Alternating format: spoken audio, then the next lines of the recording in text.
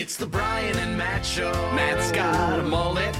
Brian's got a big-ass beard. You can pull it. It's the Brian and Matt Show. With all things insurance and random tomfoolery. The Brian and Matt Show. Welcome to this edition of the Matt and Brian Show. All things insurance, processes, systems, comedy, and tomfoolery. I am joined with my co-host, Mr. Brian Blair. You're on the mic with Mike. You're on the mic with Mike. And we are also joined with Michael McCormick and Taylor Dobbie, who shouldn't need an introduction, but for all of you that need a brief intro, they are the original founders of Insurance Soup, founders of CAC, CIA, TacoBot, and Agency Elephant, and God knows what else that I'm forgetting. They're also the founders of tacos in general. If you don't know that story. Original creator. The original creator of the instant tacos in your pants. If you don't know that story, you might want to attend the next Soup Live. Welcome, Thanks, Mike man. and Taylor. Glad to be here. Yeah. Just truth be told, Taylor wasn't supposed to be on this podcast. He got a little I was upset. brought up from the minor leagues as a fill-in. He was brought up from single A. It's a big jump. Appreciate that I can hang with the big boys today. I actually reached out to Taylor earlier today and said, CJ is not available, so you're good enough now. Yeah. I cleared my schedule. That's actually a direct quote. I actually said that exact thing. This opportunity I had to take. This opportunity presented itself. Yeah. So before we started the podcast, we were doing a little bit of our tomfoolery beforehand, and it came up that it was called a delicate flower, and I wanted to let you guys explain yourself about that. Well, I think almost 300 got to witness it a few weeks ago. I mean, come on, look at the four of us. And if you had to look at the four of us in like a lineup, you'd be like, oh, that one there, he's a little softer than the others. Do you remember Sesame Street growing up? That guy didn't do it. One of these things just doesn't belong here. That's you, bro. Is it because I have folk art in my office now? Is that why? I think those things are removable and it's used for other purposes. Yeah. That's a different podcast, though. Okay, well, I'm sorry. Okay, guys, I'm sorry that I am a delicate... It's not from lack of effort, though. We know you've tried for all 32 years to grow a beard. It just hasn't happened. It's so patchy. It's horrible. It's horrible. So that's why I try to grow it in the back, and then I had the mustache for a little bit, but then I had to shave it for these 10-year anniversary photo shoots that I got to do this afternoon with my wife and family. I had to make new marriage vows because the other ones weren't good enough, apparently, so I got to do new ones. Would she have remembered the vows from 10 years ago? No, I didn't. No, I didn't. No. Sounds like you put in some work that may not have been required. He overthink this so much. We bought Jarvis. We bought Jarvis, and I said, bro, all you've got to do is Google like basic 10-year like renewal vows. It's not you, it's me. Copy and paste it into Jarvis and let AI do all the work. You could have been done with this in 20 seconds. Yep. Matt, the it's not you, it's me. Is that part of the second set of vows? Yeah, that was my bad. I was thinking about the wrong things. I need to focus on myself. I mean, wait, that's the wrong conversation. No, something you guys fly on the wall. Something you guys may not know about me, which is a recent development in my life. I've become a big reader. I've started reading a lot. I've finished 5 books this month already. Wow. You must be so excited now that you know how to read. So excited. They're very. What happens when you first learn something, you go all in. They're small books. Do they still teach reading in California public school though? They do. It is. It's very neutral based reading. There can't be any gender in the reading. Nope. It's all subjective. Tom Clancy books are banned in California. No, I've been reading all the Jack Reacher books. I started in Hawaii, and this year I'm up to about 21 books completed already. Wow. My wife has been loving it. Every evening we sit down on the couch at 6:30 when the twins go to bed, or we sit outside and we read until like 8:30 at night. She's been loving it. So do you actually read miserable. or do you just take advantage of the silent sign? It's He's just sitting there with the book, just blankly looking at it. I'm just Every 30 turning seconds, pages. he turns the page. He's like, honey, this sure is good. You don't seem any smarter for 21 books deep. I'm like, Kel, this shit is good. I get it. I get it. I get it. Yeah, that lady's a reader, though. She's probably read 20 books this week. So, Yeah. What's your When- favorite book so far this year? oh, I've only read Jack Reacher books. I can't read real books. If you give me a book, like I tried bringing business books. We went to Hawaii in January, and I got through 3/4 of each of them, and it was just so mind numbing. It was like, oh man, the self-help stuff is really making me think about myself, and I don't want to think about myself, and I don't want there. I don't want to change. See, I'm the opposite. I can't, unless it's real, like I can't read it. I've got no, I can't stay focused on it. Like anything made up, mythical, even movies, I can't do it. See, my reality so far fucked already. I've got to live in alternate reality when I'm reading. I'm the same way as Taylor. Like if it's like we tried to watch Game of Thrones I can't. once, I can't do it. Or like we'll watch a movie and it'll be something and the gun that gets shot doesn't sound right, or it's like a revolver, but they have 14 shots.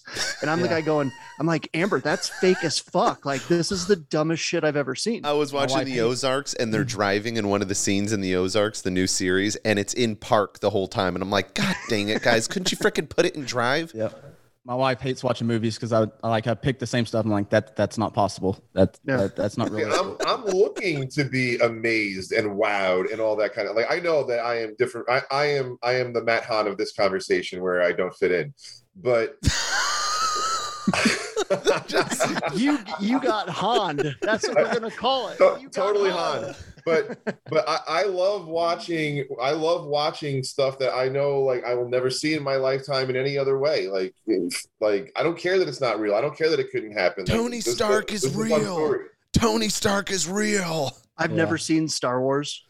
Oh, See, God. as a kid, I watched it because my dad did, and I've wanted to, like, as the new ones have come out, be like, maybe I should retry it, and then I'm like, nah, no. The new series are more like westerns than anything. They're like space westerns, which I know is not two words that I should put next to each other. My Pepaw is rising from the grave right now. I'm sure he is. Comparing Star Wars to westerns.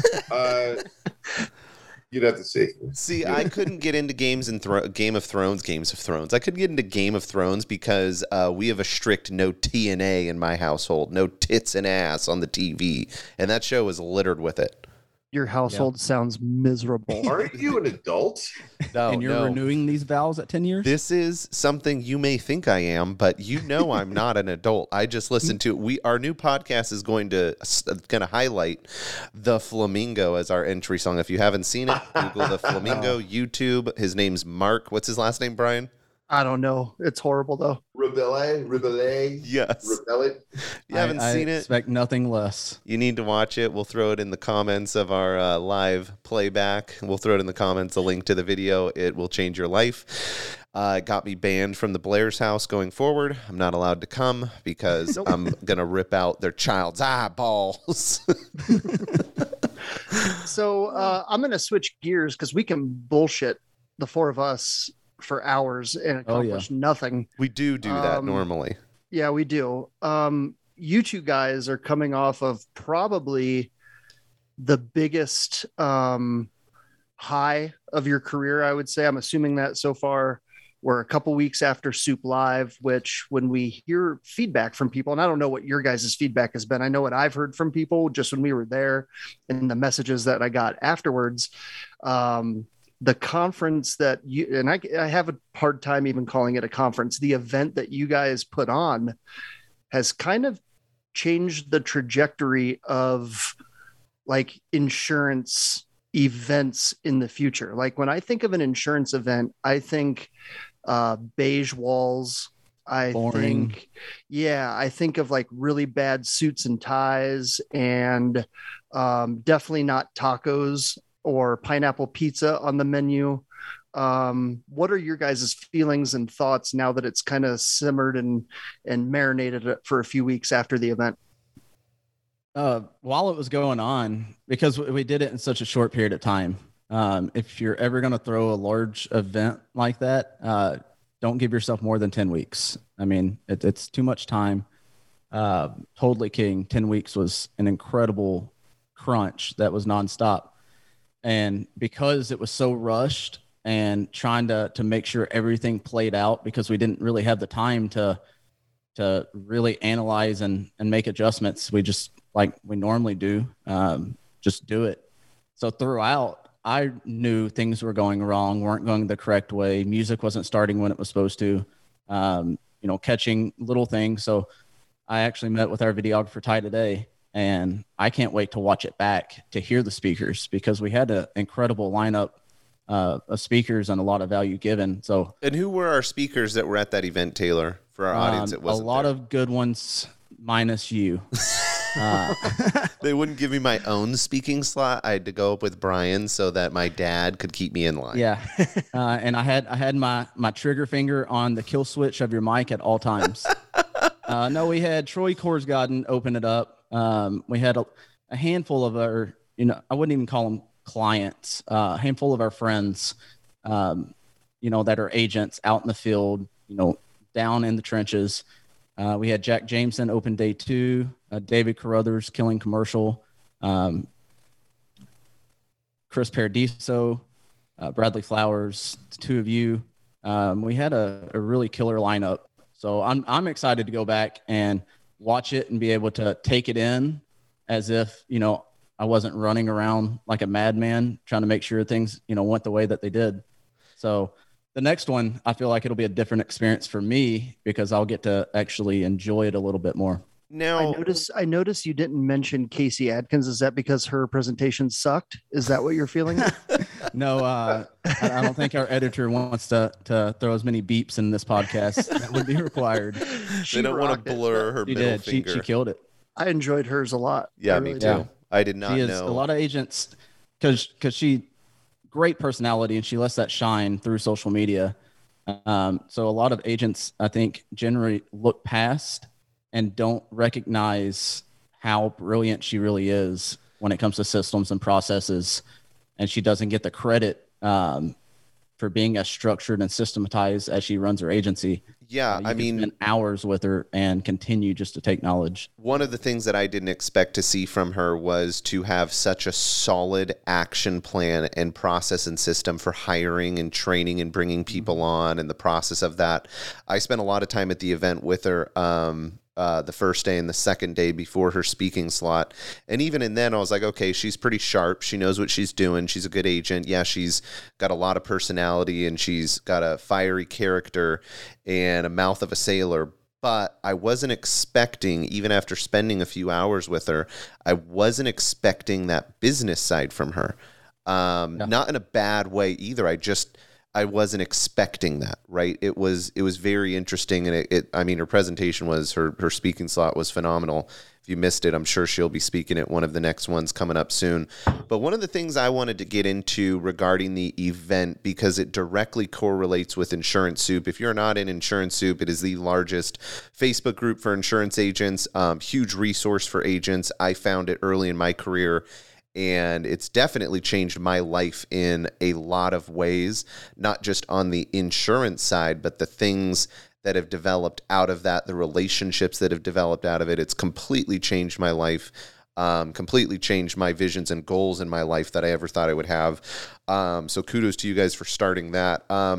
It ties in with the event, because what I wanted to get into was Insurance Soup wasn't always as big as it is, and some of the things that we've talked about with Insurance Soup in the past is there was earlier in the days this culture that was smaller, more tight-knit. You knew more people. You would see more posts and gravitate towards more things, because there's thousands of posts in there a day now. When we post things, it just gets flooded with other things that come on top of it in the group. And one of the things we talked about privately, and I want to get into it a little bit for the audience because it's important, is in knowing where Insurance Soup was and the feel that you guys are trying to bring back into that group, more of the feel, more necessarily with more people, of that family feel, that closer, tight-knit community. What was your goals with Soup Live? Because Soup Live wasn't an event where a goal was to be profitable. There was not. It was the goal was not to make money on it, and there was no money made. It was put into the event. We went into it expecting to lose money. I mean, everyone that we've spoken to that have thrown events have told us the same thing. Like, don't expect the first one to be a win. So we walked into this thing expecting to potentially lose our shirts, but throw a good time at the very least. Like, I personally have felt like this was a almost like a big thank you to so many of the people that have trusted us and given us a very special life over the last 7 years. Like, obviously there's a lot of work that goes into what we do and all that kind of stuff. But at the end of the day, if the culture that developed hadn't happened in Soup, and if friends hadn't become family like they had over the years and all that kind of stuff, like it was a big thank you. Yeah. And what was the goal? And a statement, we're doing events now and we're here, but and you guys are already working on, and to be clear, me and Brian, although we're all partners in a lot of things, we're not involved in the insurance Soup events. That's something that Mike and Taylor take on themselves. And I know they are already planning and working on the next event that they're going to be announcing soon, location, time, and all of that. But what was the goal of Soup Live? What were you trying to do with Soup Live? What was your vision behind it in regards to insurance Soup specifically? What was your guys' vision or goal behind Soup Live that you would take on such a huge undertaking with all of the other businesses and stuff you're involved in? So the main goal and the reason it's called Soup Live is we wanted to recreate the experience you have in insurance Soup, but in a real life version. We don't allow promotions and selling and really a lot of the stuff that goes on at events and conferences in our industry. So we didn't want to carry that over to the live event and not stay true to what we've preached and, held ourselves to, maintaining the group over the last 6 years. So, well, I mean, we straight up told all the speakers, before they even agreed to hit the stage, like, and a lot of them have offers. I mean, they wouldn't be on the stage if they weren't badasses to begin with. But we told each and every one of them, like, you're going to go up there and do value. That's what we really want out of you. And that's the projection of what we're trying to accomplish with these events. And flat out, Taylor told me and Brian when we had done our first round of our, presentation, they're like, hey, there's too much agency elephant in this. There's too much agency elephant in it. This is a value. You can't do this. And so even our own partners who were putting on this event were telling us, hey, you're saying agency elephant too much. You're showcasing things that are agency elephant. Can't have it. We truly wanted it to be an event that agents left, not only having, a really fun experience, but with a notebook full of notes that they could take back that were actionable and tactical and not just hype and fluff. That was our number one goal. Like you said, we didn't go into it trying to make a profit. As you know, I love spreadsheets, and so I kept a calculator throughout. If you're going to pull up a freaking spreadsheet on this podcast, I'm going to lose it. If for all of you that don't know, thing I won't dig that up, but we had a calculator. Well, it's been fun, guys. See ya. Going where every expense was plugged in, and we knew where we were at. Ticket sales and the sponsors compared to the expenses, and we ended the event, ahead. And since then, we're right now we're $1,012 and some change.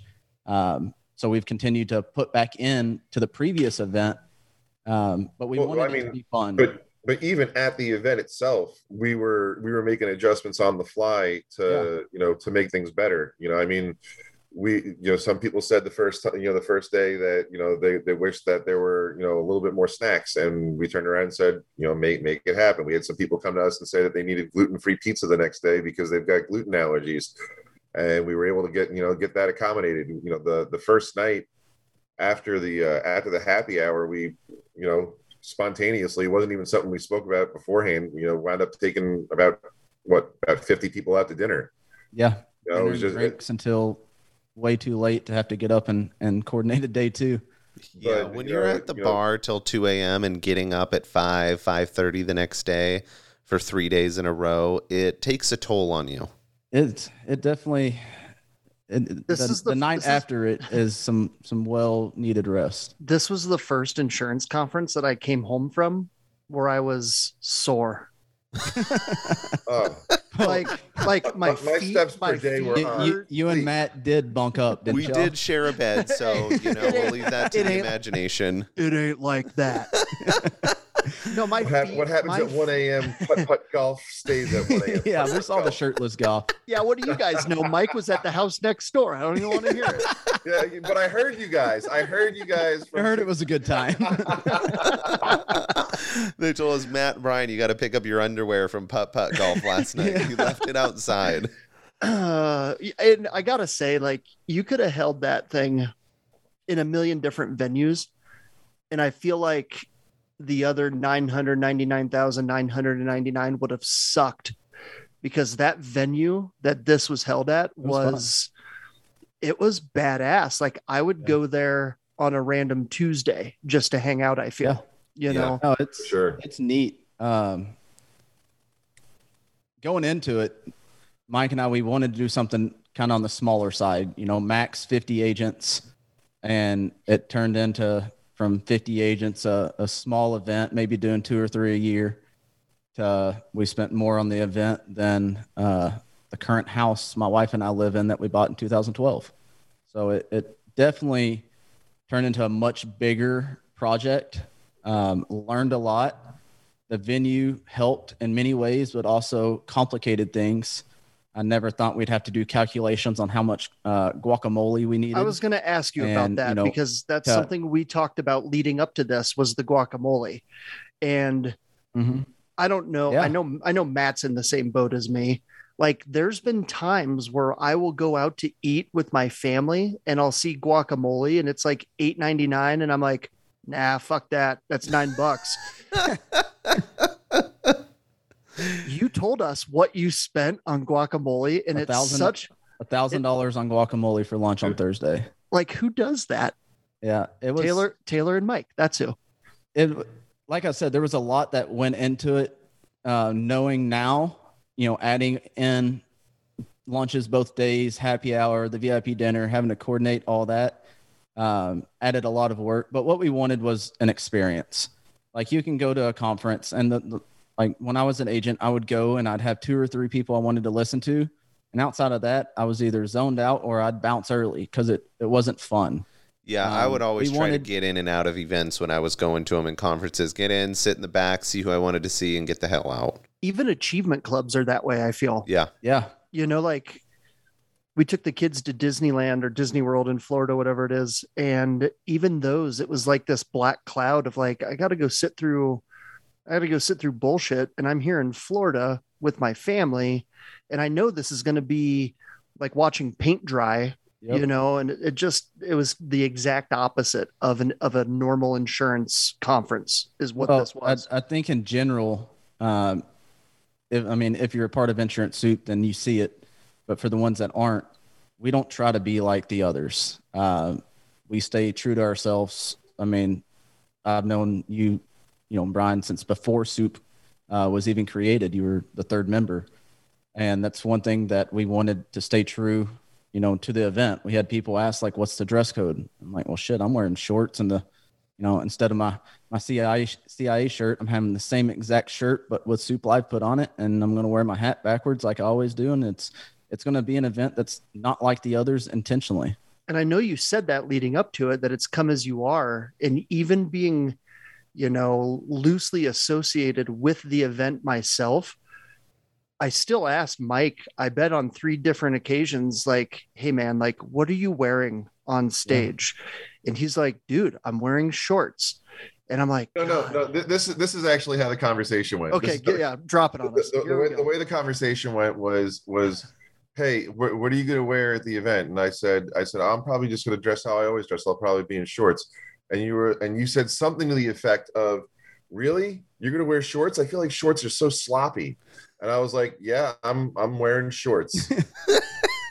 I'm going to represent my sloppy self just like always. I don't remember it quite like that. I mean, like if we gotta go to the tape, I can find the conversation. Do I have to be a marriage counselor? I was like, whatever, insult me. I'm still wearing the shorts. I do remember talking about, me going, I think I'm going to wear like some nice jeans. And you said you're going to wear a blue blazer. And Mike goes, jeans? This is Dallas leading into summer. He goes, your balls are going to be so freaking hot and sweaty. Like, you do not want to wear jeans. And I'm like, yeah, noted. Shorts it is. Yeah. Yeah, you know, one of the things that I want to get into as well, because you guys do a lot of other things besides insurance soup, and one of the things I want to get into next is specifically two of the other brands. CAC was actually founded by Brian and Taylor initially. They both founded CAC years ago. For those of you who don't know, it used to be known as Career Agent Concepts. Heavily talking about prospecting, lead gen, marketing, all the other things that insurance agents need help with, Facebook ads, ad campaigns, different types of things. One of the things I wanted to get into about CAC specifically was the what and why and vision for it. Like what was it at first? Why did you feel it was necessary to stick your heads out there while you were doing agencies and other things and on top of what you are doing? And what was the vision for it when it first rolled out? And then Mike came into the picture on CAC briefly after it started. So fill me in a little bit about that, on the history of it, the reason why.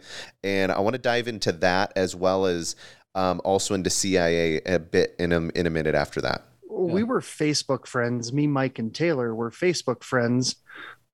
And I think it all came about because Taylor and I were farmers. Yep. Mike was State Farm, and we all hated the direction from the mothership when it came to marketing and lead gen. And like, I remember a million different times Mike talking about them pushing him to buy a billboard. And it's like, that's not the direction we want to go. Right? I post that billboard every year. I see it. Yep.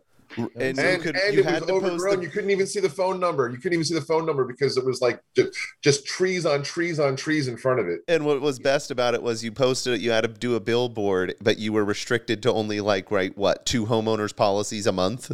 Yeah. And on top of it, they used this face. Like, you've got anything that in the world to try and attract the business, and you decide use this face. That's why they put it in the location that was hidden in trees. Probably they were probably trying to get a Bigfoot sighting going. Is what they were trying to do. Look at the trees. Anyway, so what was your guys' vision with CAC initially? What was the problem you were trying to fix, and what was the vision? Well, Taylor and I met up in Dallas, and I remember him picking me up at the airport, and I had never met the guy face to face, right? We video called all the time. We talked all the time, and he picks me up in his pickup and gets out, gives me a big hug. It's like I knew him for forever, right? Like the power of social media. I've known this guy for years. I just haven't met him yet, right? Throw my bag in the back of his pickup and we take off, and we're sitting in this mastermind setting. And at some point during the day, I just remember me and him making eye contact, because everybody that was there to learn, a beautiful moment. It was we locked eyes, and that was the start. Their hearts fluttered. Everyone there was coming to us, asking us questions, and not going to the person running the mastermind. And so it's well, if we're better than the person we're learning from, maybe we could do this on our own. And I mean, it was very grassroots, ground level. It was live calls, on Tuesdays and Thursdays. Do you remember those 90-minute calls? I remember. I was at my kitchen table with kids in the background. It was Bush League, man. Yeah. I mean, I remember we would take calls with agents and spend an hour and a half walking through, finding out, what they were struggling with. And every time one would sign up, we were like, yes. And, it started, and I don't think in the beginning it was created to ever get to the level that it's at. What's wild to me is how many of the guys that were involved from the very, very beginning are still so close with, all of us, but the two of you guys in particular, the Ron Wadleys and the Zahid Husseins, and they've been around since day one. Yeah. Yeah. And honestly, those guys trusted us. Right out of the gate. Yep. I want in. I need to learn this, because they weren't getting the tools they needed. to operate in the current year from their mothership. And that's really what it was. And then that was actually the first time Mike McCormick catfished me. I thought he was like this super smart guy. And turns out he's not. And so pedestrian. He somehow weaseled in. I don't know. I'm still trying to figure it out. So the vision for CAC when it started was to help agents, help them prospect and do lead gen and help with Facebook stuff. That was the vision of where it was then. And then it took, it morphed into something else recently in the last year and a half, somewhere around there, year and a half from now. It took a change and it became the Career Agents Council as opposed to Career Agents, concepts. It became the council. What was the vision behind that? What was the purpose for the rebrand, and not even necessarily rebrand, but the change in the structure of it completely? What was the purpose for that? Yeah, so, we had gotten to a point where we realized that, Career Agent Concepts was a fantastic course, a fantastic education, a good mastermind. There was a good chemistry in there and all that kind of stuff. And you helped thousands of agents through that course. About 5,000. Through Career Agent Concepts educations. And, people had tremendous success over the years generating leads and all that kind of stuff, which is, what we've been, what we were known for and what we're, still known for in a lot of ways. But, what we were starting to recognize was that agents that came to us with what they felt was a lead generation problem or a not enough opportunity problem, we started to learn that, as we got to know everyone and over time, whatnot, that it wasn't simply just like a lead gen problem or like a not enough at bats problem. Like it was more of like I can call a spade without offending anyone. Like, I don't know how to run my business type of problem. And we learn, like, you can provide an agent so many leads and opportunities, but if their system is broken, then the system is broken. I mean, most of the people that start with us in the collective are asking the group questions like, what's a system? Yeah.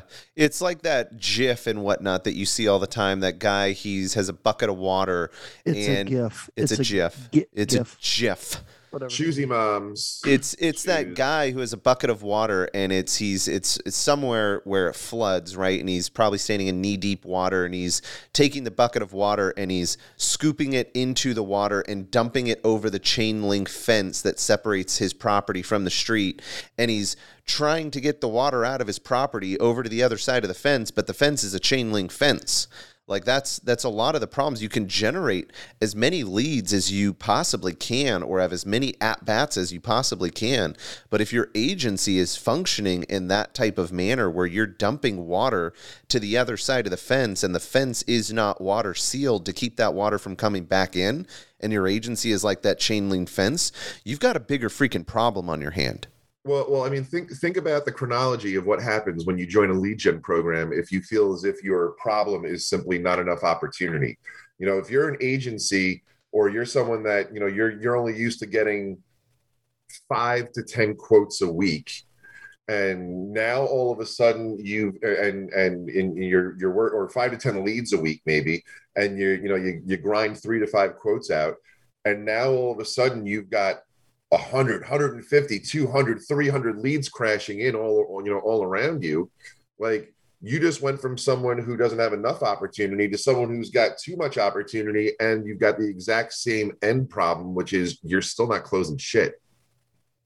Yeah. And it goes so deep. I mean, the collective now teaches so much, and there's so many resources there, but we also wanted to bring in the agents that are a part of it, because there's a tremendous amount of knowledge that joins the collective, and that's why we went with the collective. It's collectively the group of agents, the value that is brought.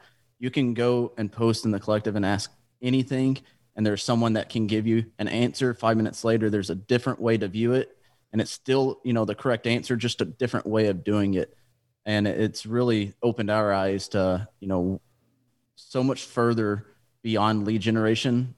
Agents are needing on multiple levels. Yeah, like one of the things that we do a little bit different with the collective versus versus CAC, from a couple of years ago, is everyone that joins the program has to answer a pretty extensive application. It's not like a matter of like, are you going to get in or not going to get in? Like the only way you wouldn't get in is if you don't fill out the application, because we're asking a lot of questions about the way you do business and the way you run your agency and all that kind of stuff. And it's not because like we've got this undying need to know exactly how you personally are doing things. It's because we're compiling data to get an understanding of like what is working in agencies that maybe we're not aware of, or what are agents doing that we're telling them to do that aren't getting the results that we've personally experienced, so that we can dig in there a little bit. It lets us know, it really just gives us a very clear view around, call a spade industry trends, what's working, what's not working, and all that kind of stuff. And like Taylor had just mentioned, the reason that we changed the name over to the collective is because while we do have leadership in there that teaches a good portion of the material and support and all that kind of stuff, we've got people in there that have got very special talents and very unique abilities that have had tremendous success doing things. And there's no secret sauce inside of the collective. We're all cooking with the same ingredients. It's just a matter of who's teaching the class. And devil's advocate here, you could post all the same things and same questions in Insurance Soup in a large group and get a ton of feedback and answers. I mean that with so much respect. Yeah, but here's what I'm going to get to is what's really interesting is you could ask for the same help, business help and lead gen help and Insurance Soup, but the biggest difference is when you're getting responses on the collective, you are getting responses from people that are actually doing it and experts in those things. So if you're talking about staffing or compensation structures or all these different things, the information you're getting are from you've got to, and this is something I always think about in my own personal life of know your source. So when you're asking for information or help or you need advice or anything like that, or people are speaking into your life, know your freaking source. Know who the source is that it's coming from, because there's going to be people in your life or in your business that are speaking into it where it's like, I know the source of this person and they are someone who does everything the exact opposite or living a completely fake life and giving fake information and fake theories of how things should be structured and work, but they're not doing it. The difference between Soup and Collective, and those people are still in Soup, but you're having to sort through hundreds of people's opinions and decipher what's accurate and what's good and the source is correct, versus the Collective where you're asking about, hey, I'm trying to staff my agency correctly and do compensation structures, staff, and give these people the right responsibilities for these roles. How do you do this? And you're having people come in that are actually doing it really, really well, giving you advice. It's the difference of going to a mastermind for help versus going to the frickin' flea market in a way and asking Joe Schmoes what their opinions are. The information carries more weight. Well, not just that, but your reference to Soup versus Collective, there's agents in Soup giving hiring and firing tips who have never hired or fired. Yeah. You know what I mean? And you're like, bro, like I get your human nature of wanting to help out and be that person that helps someone. That's where it comes from. Like it comes from the heart, I'm sure, 100% of the time. But if you've never walked it, like, why are you talking it? And that's that difference. Like if someone posts on Facebook, hey man, I got to swap out my transmission. I need some help. Like I'm not raising my hand. That ain't me, man. Yep. It's not my expertise. We see it. It's always funny. When you own a group on Facebook, you're able to go and look at the analytics on the backside, and we'll go through and look at the top 10, most active agents. And I'm like, man, they sure spend a lot of time in the group giving a lot of advice, and their numbers reflect the amount of time they're not focused on the agency. Yeah, which kind of segues into the next conversation I want to bring up. You guys opened up CIA, which is a independent insurance term you want to use, aggregator, if you will. Is that acceptable to use, Taylor? Yeah, you can do that. Okay. Open up an independent insurance aggregator, Mike and Taylor did, and created an incredible opportunity from all the conversations that I've had and all the stuff that I've seen and read on the different options out there, going through the contracts and things like that. What was the reason for doing that? Why did you see a need to, again, overextend yourself into another business while you're also doing other businesses? Why do that, one? What was the vision? And what did you see as a problem that you were going to fix? Because you're not going to go into a market space and say, hey, the Walkman's really good. I'm going to go build another Walkman that's exactly like that Walkman and call it, something else and resell the same thing that's already out there. What was why did you do it? What was the vision, and what did you want to change about it that you saw a problem you wanted to fix? One of the beautiful things about Soup is we quietly, sit back and be a fly on the wall and take notes. And, we're able to listen to the industry, not just from one carrier or one, type of agent, but listen to the industry, and we recognize, the gripes and complaints and the problems. And that's when we'll go to the drawing board and say, okay, there's a problem here. Let's find a solution. If we can't find it, we'll create it. And that's what led to CIA is, coming from the captive side, you get, training, whether it's quality or not, you still receive training. And on the independent side, you've got that freedom. So we wanted to bring kind of that hybrid model that provides that training and support, but allows that independent freedom. And that was really the vision, was to bring something different than what was offered out there and to do it in a way that wasn't that corporate level experience to where you're just a number. All of our agents have my personal cell phone. They call me, they text me, and it's a family. We've got just shy of 200 agents across the country now, and August will be 4 years. And it truly is. Having a lot of them at the event. We just had our agency council last week and had 12 agents in, really going through, what they're really good at, what they're looking to gain and looking to improve on. And seeing Alex Torso was one of the agents we had on the council. He was our 7th agent that we brought on, talked to him hundreds of times, never met him in person. And just like Brian said, and he walked in the office and it was a big old hug, and wasn't. You had never met him before? Never met him in person. How did I meet him before you? That's so funny. Yep. So it's like a family. And some of the problems you were seeing in the independent model, I mean, obviously there's the great debate in insurance Soup is always independent versus captive versus independent. It's always the great debate, right? It's always not really a debate. It's not a debate. People that have crossed over and the people that are just ignorant to it at this point. Yes. And I mean that in a very, very respectful way. Well, I take offense to it because me and Brian are both captive agents, so we are going to mute your mic now going forward, Mike. No. So one of the things you're also seeing on the independent side is you're seeing with all the other options out there, there's obviously multiple options to go independent with, multiple clusters, aggregators, trying to find a way to go direct and all these other things, right? And you're seeing this problem with a lot of the options out there where agents are getting put in situations that are potentially really harmful for their career, and they're not made aware of it. They don't know about it, and they're misinformed or misled or just miseducated, right? Absolutely. And was that one of the things you were looking at, comparing those models when you brought CIA to the table? It was. There's so many things within a contract that agents, they simply don't know what they don't know. Most agents look at what's the split. That's the first thing they look at. And they want to know, what am I keeping? What am I giving up? And then the exit clause, to me, that's more important than, startup cost. And that's usually the second thing agents look at is, all right, what's it cost me to get started? And what's my fees and those things? Exactly. The exit clause is so much more important. And we were seeing agents that were getting taken advantage of to where they were leaving and having to give up 30%, the first 150,000, and then 25% of everything over that.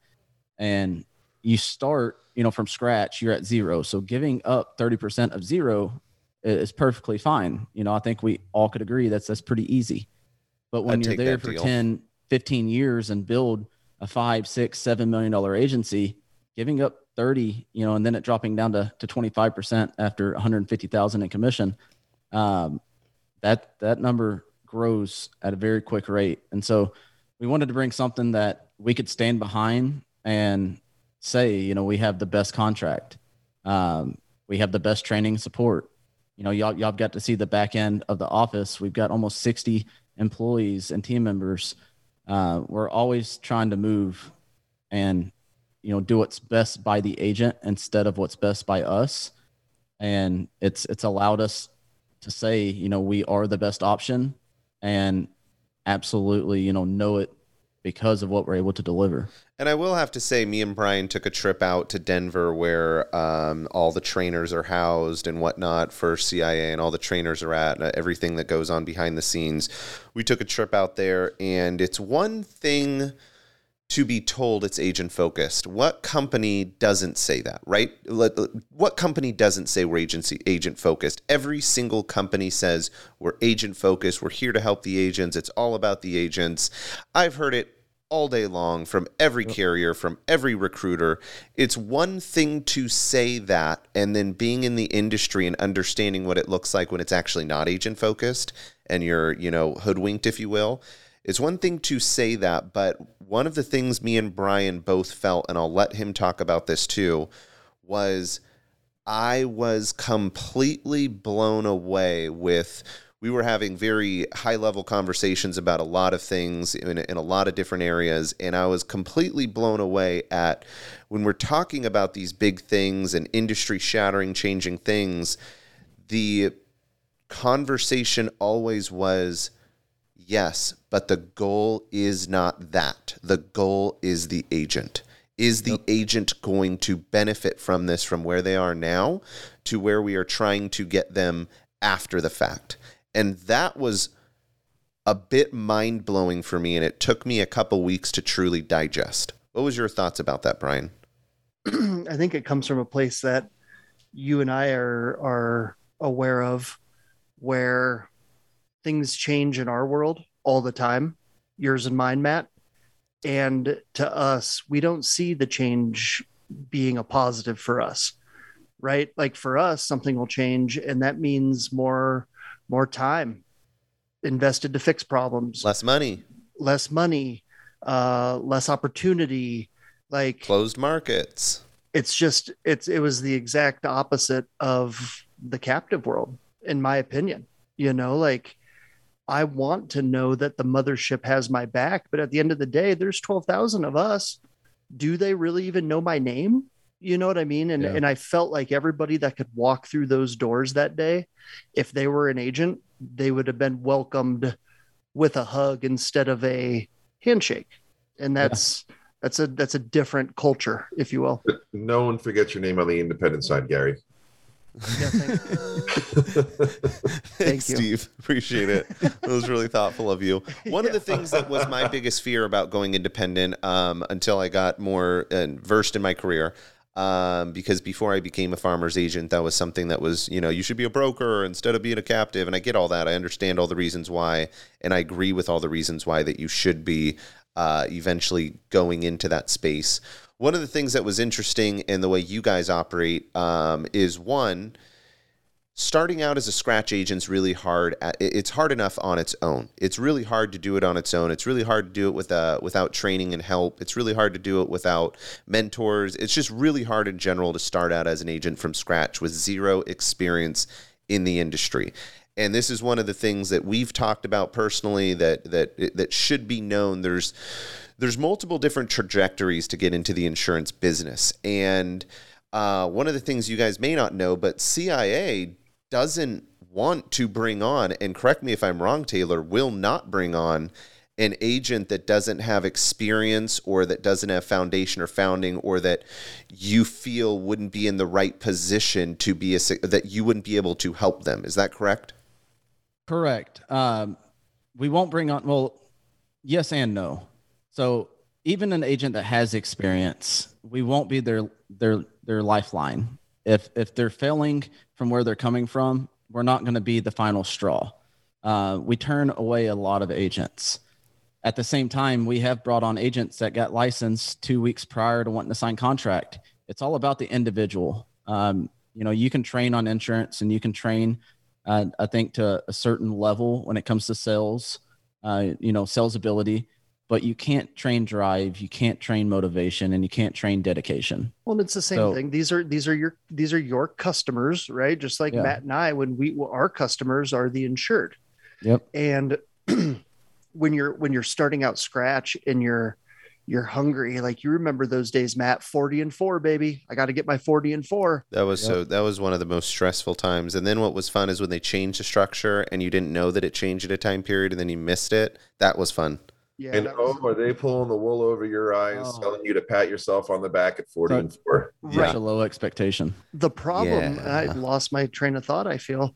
The problem with that was it didn't matter the quality of business back then. You just needed to get people on your books, right? Mm-hmm. It didn't matter if you were bringing someone on that you knew is going to have to be called every month to get payment and chased down and tracked down. Like, you were happy to bring that person on in the beginning. You were, because you just needed that policy count, right? And I feel like as agents grow into their agency, they start to get a good grasp on hiring their clients and not just taking anyone that'll come off the streets and buy a policy. And correct me if I'm wrong, Taylor, but that's kind of the same approach. You want to see that drive. You want to see the person that you're going to set up for success, and not the person that is going to have to be not coached, but like, hey man, we're talking about this again. What are you? I don't want that type of client. You probably don't want that type of agent. And I can tell walking into that conference that the agents that were at Soup Live were agents that kicked ass. Every one of them was a winner. And it is. There's a post in Soup about the turnover rate a few months back, and it blew my mind because y'all know I'm very numbers, like that's the way my brain operates. So I track everything.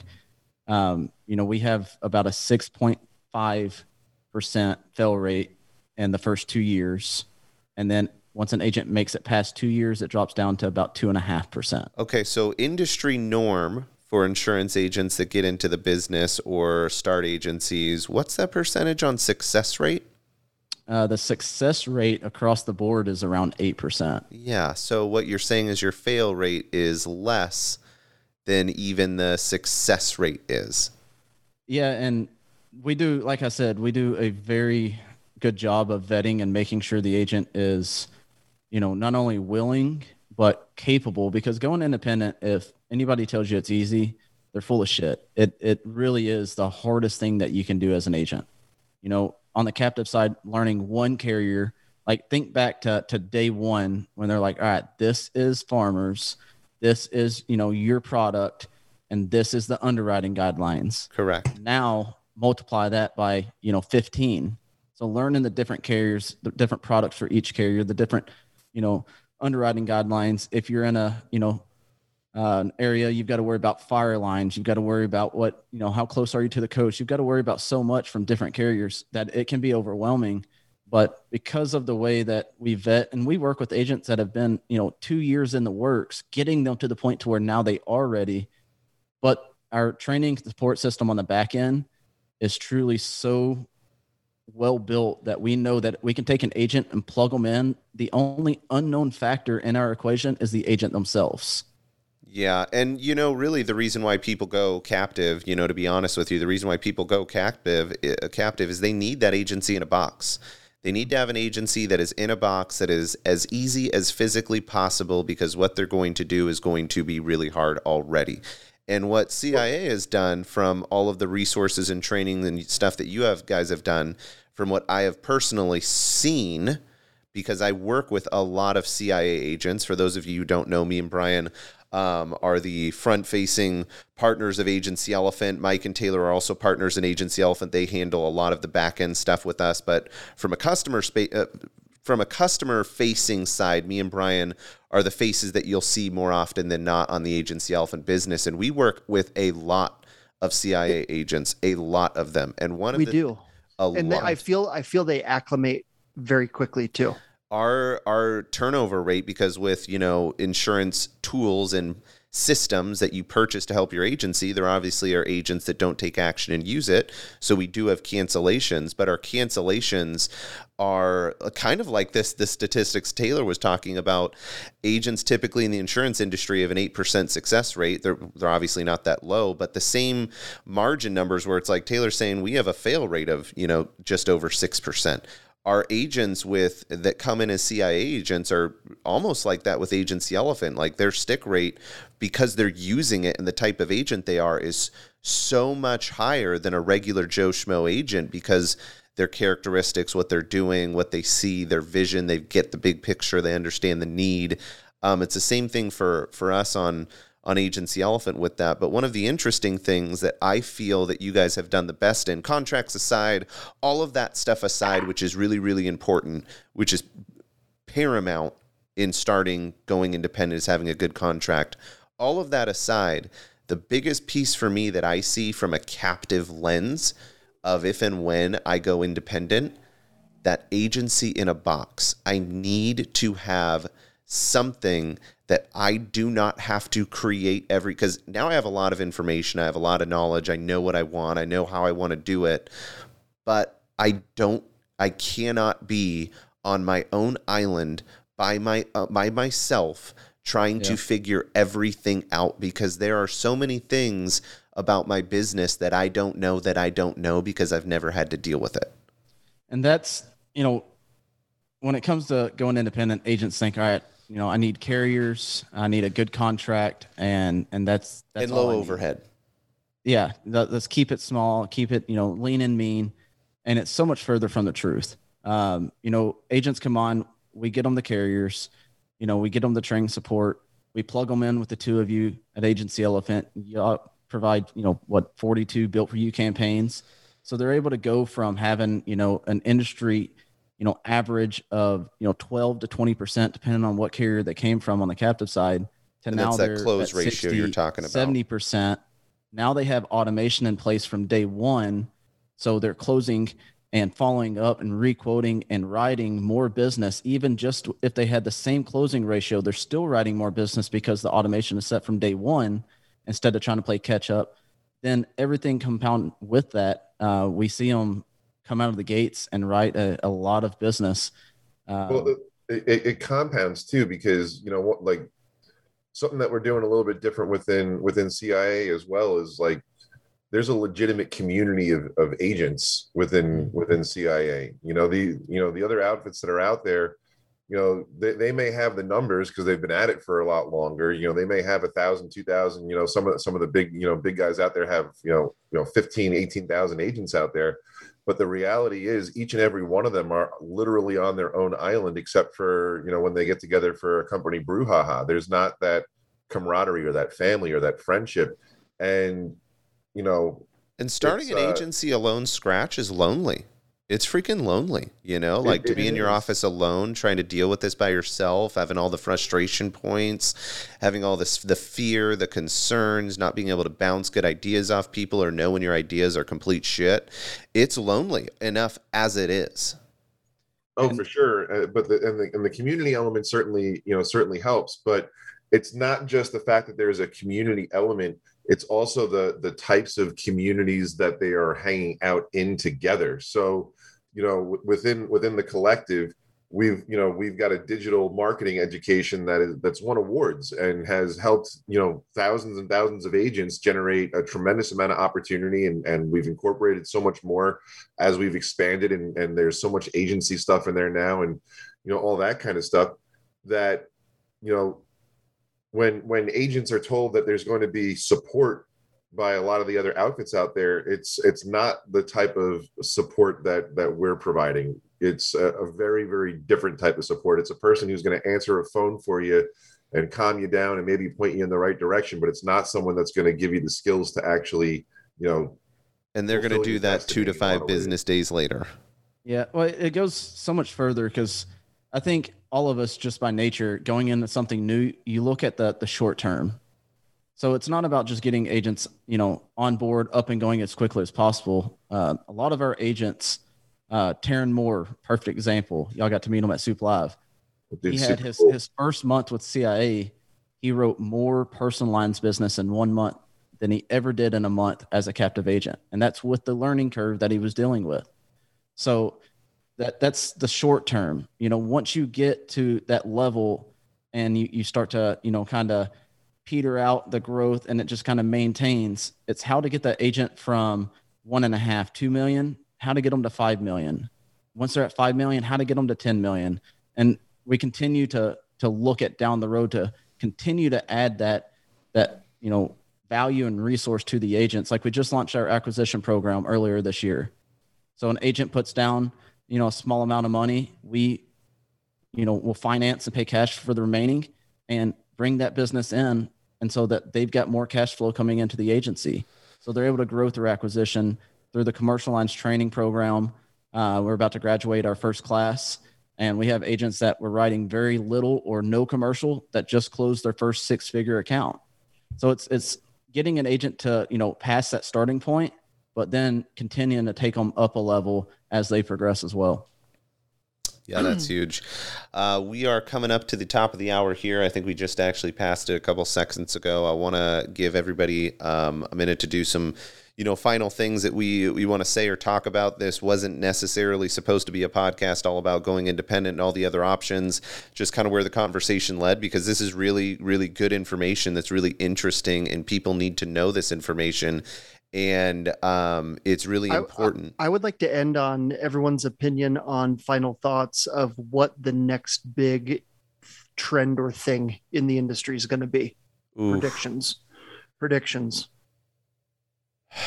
Who wants to go first? Next big trend. Me personally, I came back from Soup Live really excited about the thought of mixing automation with VA assistance and being able to do both at the same time. I think COVID changed the industry quite a bit. And I feel that hiring, and we all know hiring is difficult in a lot of areas, most areas right now.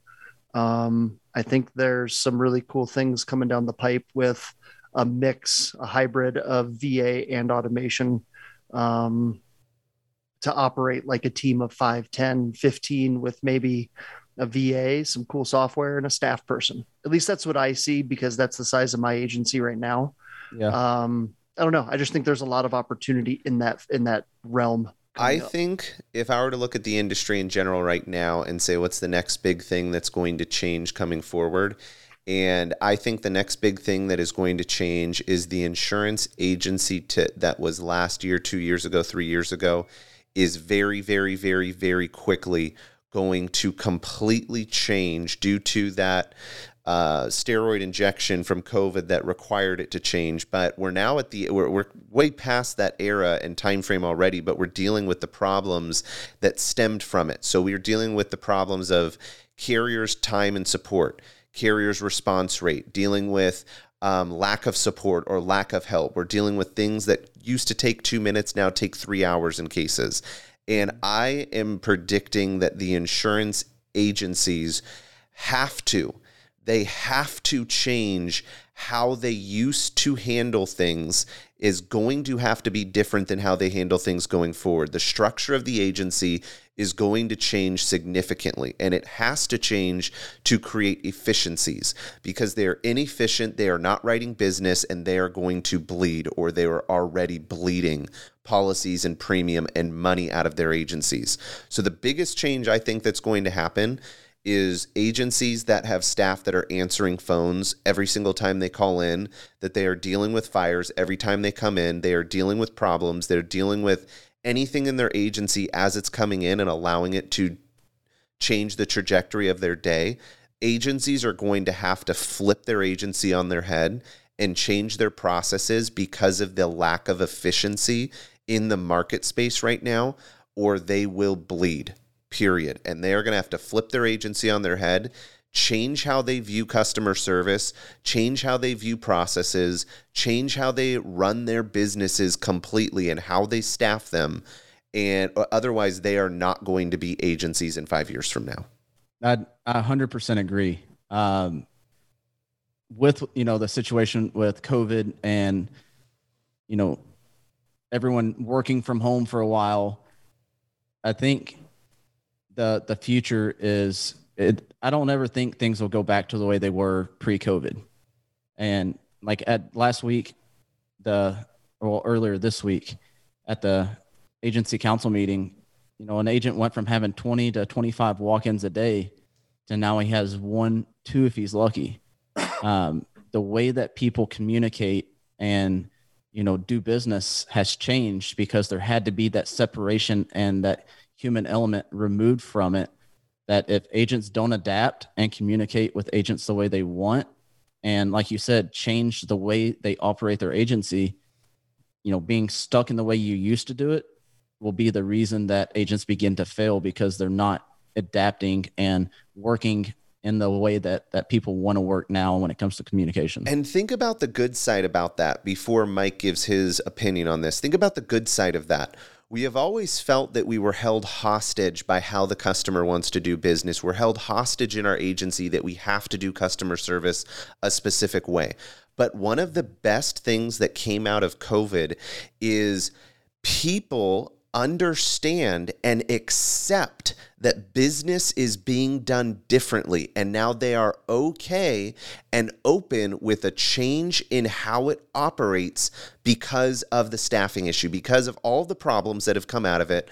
But people are open to changing how they communicate and changing what they expect out of a business, because they've seen businesses go from incredible customer service to really horrible. Now everything's, you know, digital, online, contact requests, book your own appointments, mobile deliveries, all these things where businesses that used to operate one way operate a completely different way. And it's given the insurance industry the ability to use that change that big companies have done and say, because people are open to that change because they were required to, I can now use that to my benefit to fix my agency and do what me and Brian talked about, Soup, unfuck your agency.